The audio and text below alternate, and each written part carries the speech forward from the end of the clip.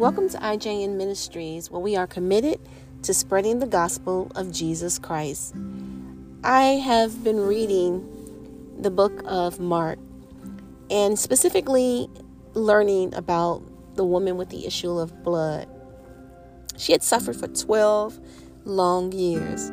She had taken everything that she owned to try to get better. And so she had went to physician after physician, and no one was able to help her. Her situation only got worse.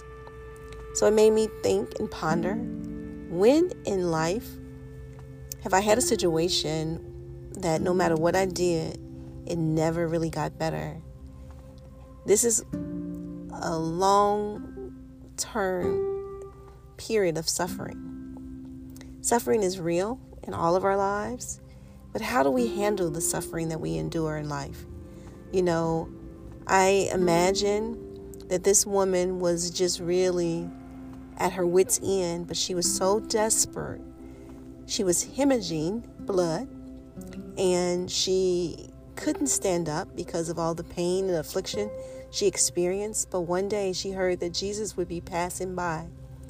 In her mind, she told herself, if I could just touch the hem of his garment.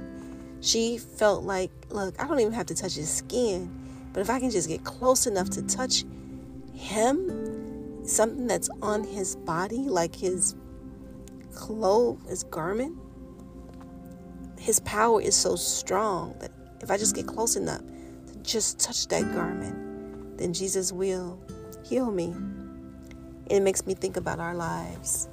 If we could only just get closer to God, if we could only take more time out of our busy lives to get closer and more intimate with Jesus so that he can heal the suffering that we experience in our life.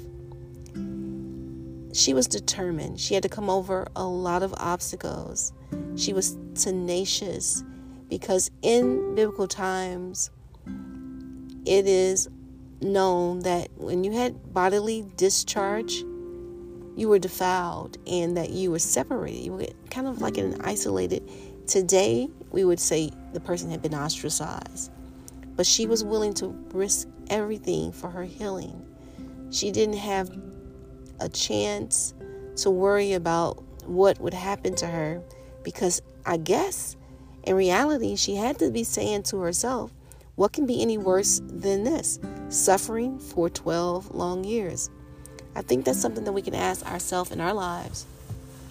We're in the same situation, decade after decade, days on end, year after year.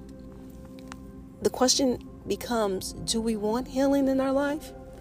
And are we willing to risk it all to get close enough to Jesus that he can heal us? The woman gets close enough. She touches the hem of the garment. The power of Jesus goes out into this woman. He says, whoa, who touched me? His disciples are like, are you kidding me? There's people everywhere. And you're asking us who touched you? Could have been anybody. But Jesus said, no. Someone touched me, and he knew it was intentional. That person was desperate to be healed.